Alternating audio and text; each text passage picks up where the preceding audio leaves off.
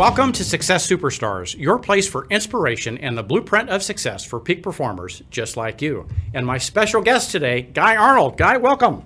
Welcome, Mark. Thanks for having me. Thanks for being here. Well, so you've had this amazing real estate journey. It's been a journey, that's for sure. Now, what did you do before real estate? I spent 16 years in the corporate world. I was what they call production planner, kind of the middle guy between engineering and manufacturing. I worked actually in a shipyard up in Wisconsin for 13 years of that. Then got recruited down here to the Dallas area. And about 3 years after I got recruited down here, the company got bought by a bigger company. They didn't want the manufacturing side, and they said goodbye. And I was looking for a new career path at that time, and found my way to real estate. So you weren't going back to Wisconsin? No, I will never go back and have to shovel snow more than once a year. Now the big question, though, is are you still a Packer fan or a Cowboys fan? Pretty divided now. Pretty divided. Oh, honestly. it's a house divided. Yeah. All right. I don't have a clear-cut winner right now. Yeah. My brother Craig was a raving Packers fan. And I was during the Brett Favre era, for sure. I mean, I lived right next to Wisconsin, the whole Brett Favre era, but Aaron Rodgers isn't quite as likable to me. Yeah. Well, I went up there to visit him for some game. The entire state, I think, closed. Yeah. It was just closed. Oh, yeah. When there's a Packer game, especially getting near playoffs, I mean, that town just stopped dead. Yeah, well, the whole state, it seemed like it was. Yeah. Well, so like many of us, we were in corporate America. You were system, structure, process. Yeah. Did many of those skills translate into running your own real estate practice? Yeah, definitely. I mean, I think just having that same, I don't want to say office worker mentality, or but just having normal hours too to start your day, to get your day started. That, you know, when we get into real estate, you don't have a boss looking over your shoulder, right, you know, telling you what you have to do daily. But some of the best advice I got when I very first started, the broker I was with at the time said, you know, I can't tell you what to do, but I strongly suggest you get in the office as much as you can and interact with people and make it normal hours. And that was a fantastic start. Treat it like a business. Treat it like a business. Versus a hobby.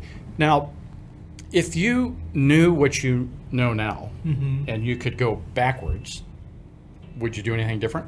Oh, yeah. I'm sure I'd do a lot of things different. You know, it took me almost 3 years to start realizing that, you know, new construction was an option for a lot of my clients because, you know, when you're new, you're somebody says, I want a house between 300 and 400,000. You look in MLS, you see what's in MLS. Right. A lot of the new construction homes are not in MLS. Right. So it took me a couple of years to realize, okay, these are the options I can also offer my clients that aren't just showing up on a standard search like most realtors are doing. So, you know, that opened up a whole lot of new business in year 3 and going forward that I didn't know about really as much in years 1 and 2. So. Right. What about your marketing and your approach to the market? Would you do anything different there that you've learned that is now working? Yeah, I mean, almost every training I went to early on, I mean, they always hammer into, you know, video. Nobody wants to read anything anymore. So I've gotten very active on Facebook, on YouTube. I have a YouTube channel that I'm very active with. I think it's just, you know, the trend on marketing, why people like Instagram and TikTok and everything else more than reading a newspaper anymore. So your marketing has to go with what people are looking at. Yeah, for sure. Now, it hasn't always been easy. No. But you've really built a strong, sustainable business. So you're consistently now in the top 5 of your office. But that wasn't always the case. Oh, no. I almost went back to the corporate world. In the second year, you know, I really struggled because I still was not earning anywhere close to what I was when I was in the corporate world. And it wasn't fair to my kids, you know, and I was wondering how long am I going to keep, you know, beating my head against the wall. And luckily in year 3, it took off. Yeah, because you were persistent. Yeah. Now, speaking of kids, and we could go to a personal thing, you recently at our national convention, Guy was awarded the Star Awards for JPAR Cares, which is recognizing those agents in our community who give back. And one of our values is giving back to the community, and you do that through a charity that you support. You want to tell us a little bit about that story? Yeah, sure. I'm very involved with an organization called the Journey of Hope Grief Support Organization. They're here supporting the Dallas-Fort Worth area.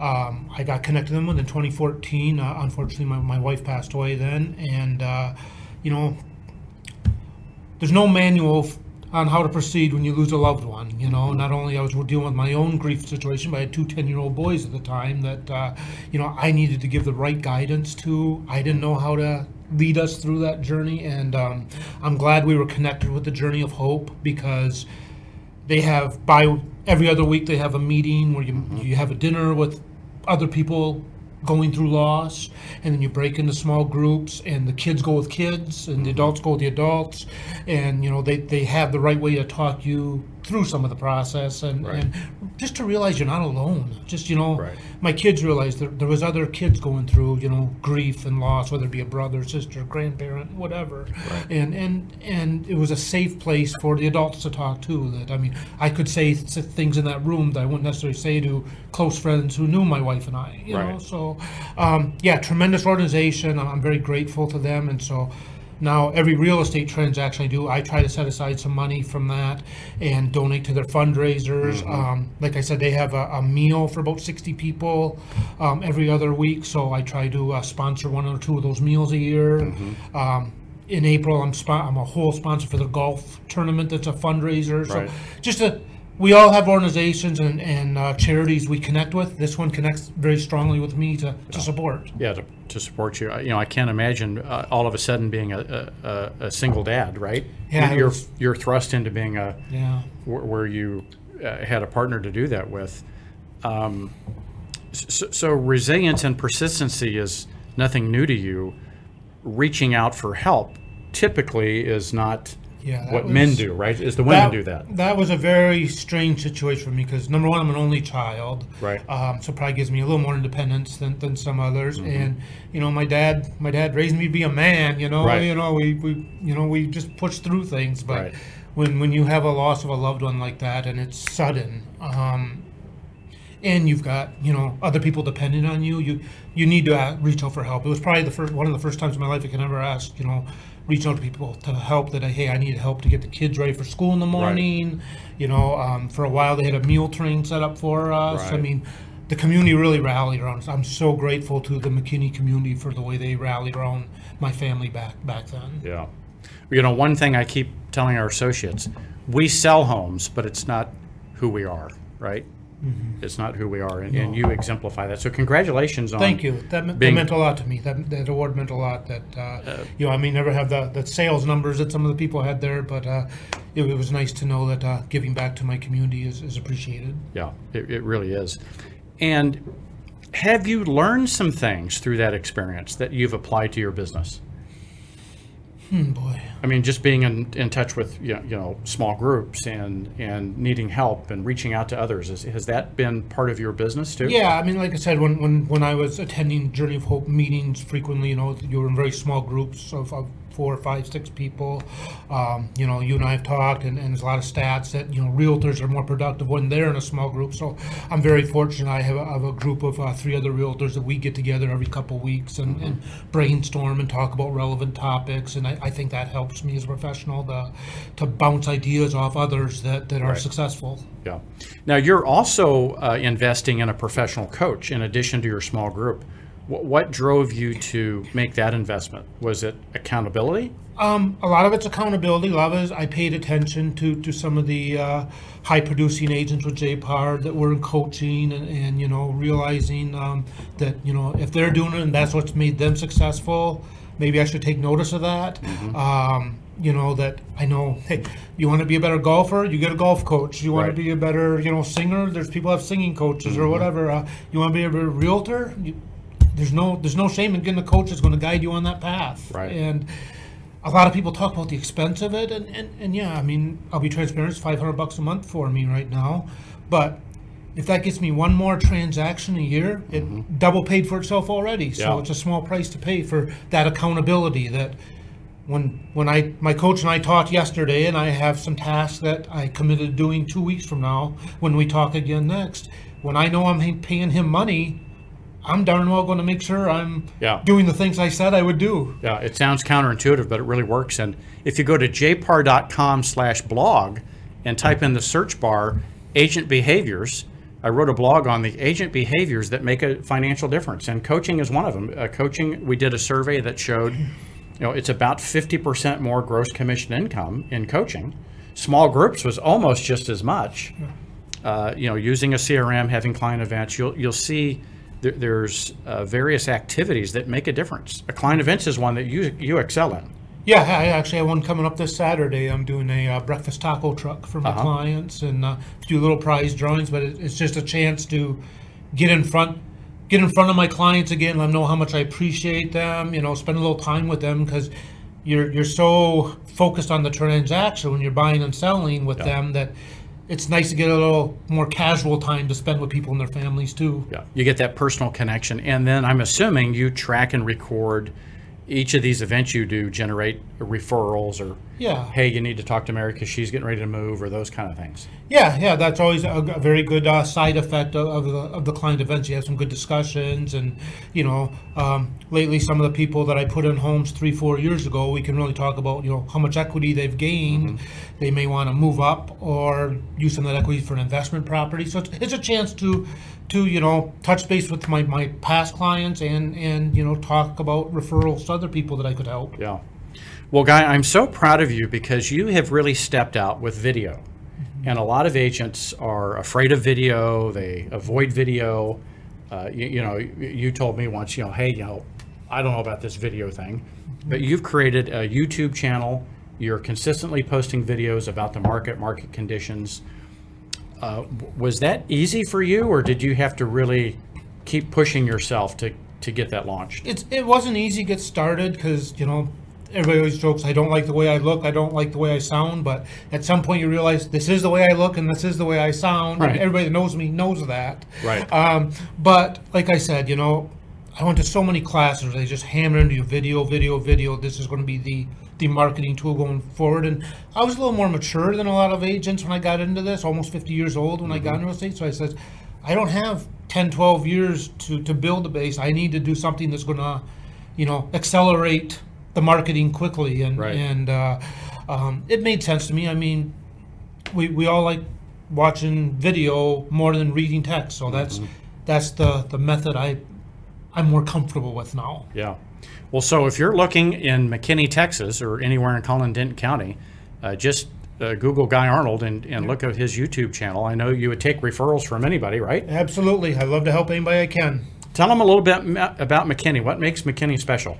McKinney's fantastic.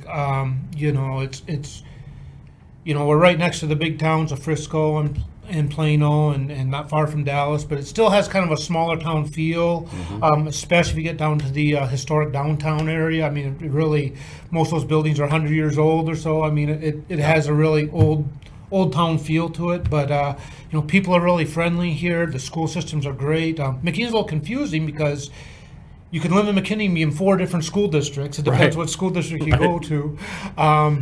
I live in McKinney. My kids go to the Frisco School District, but people have been friendly. I mean, it's amazing me how much has grown in the 9 years I've lived here now. Yeah. But yeah, I love the area.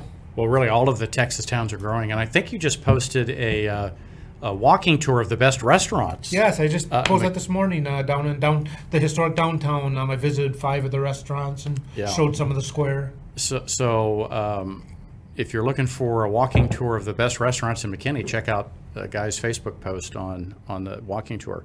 Well, we have folks watching from all over the world, all over Texas, all over the U.S., agents, real estate agents, mortgage professionals, finance professionals. What advice would you give independent contractors who are out there, trying to make a living every day? If you had 1 or 2 things to share, what would it be? Keep doing the work.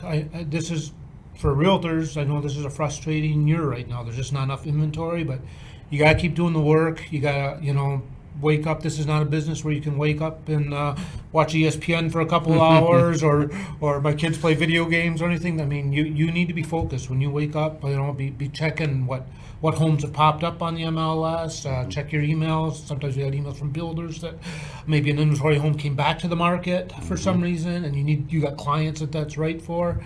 And just stay motivated. I know this business gets frustrated at times, but stay motivated. And if this is what you want to do, keep pushing through. How do you deal with that? Because I know you've shared with me from time to time frustrations and disappointments. And how do you stay on task, on motivated. I'm sure there's day that you just want to like throw in the towel, but you don't. How do you do that? Well, my boys have gotten used to having food on the table and a roof over our heads, so I know I got to produce one way or another. Got it. But you know, I know if I have enough conversations, if I reach out to enough people, if I send handwritten note cards, I mean, I will get conversations that will lead to sales. It may not be as easy as it was 2-3 years ago when we had much more inventory. It's harder. It's harder, isn't it? It's harder right now. It is, but it will happen, and that's the business I'm in. I got to make it happen. Yeah. And you've really done a great job of working and developing relationships with all the local medium to smaller home builders that are just popping up all over. So you've really created quite a niche in that area, yeah? Yeah. I mean, I really try to stay on top of like the entry level price range homes, because for so long that was the majority, 99% of my business was the first time buyers, you know, and so I really try to keep a pulse on where the lower price bracket homes are when people reach out to me. And that's a good thing about my small group that I'm in, because we all kind of talk about, okay, I saw one's popping up over in this town or over in this city, and we all make each other aware of it. Yeah, that's amazing. Well, there we have it, a conversation with Guy on real estate and success, persistence, and giving back to the community. Guy, any last words of wisdom? No, it's a great business we're in. We get to help a lot of people. We get to make new friends every week. So take time to enjoy what you're doing. There we go. That's the quote of the day. Take time to enjoy what you're doing, and back to the fundamentals. Well, that's our episode of Success Superstars. Until we see you again, may your choices reflect your hopes and not your fears.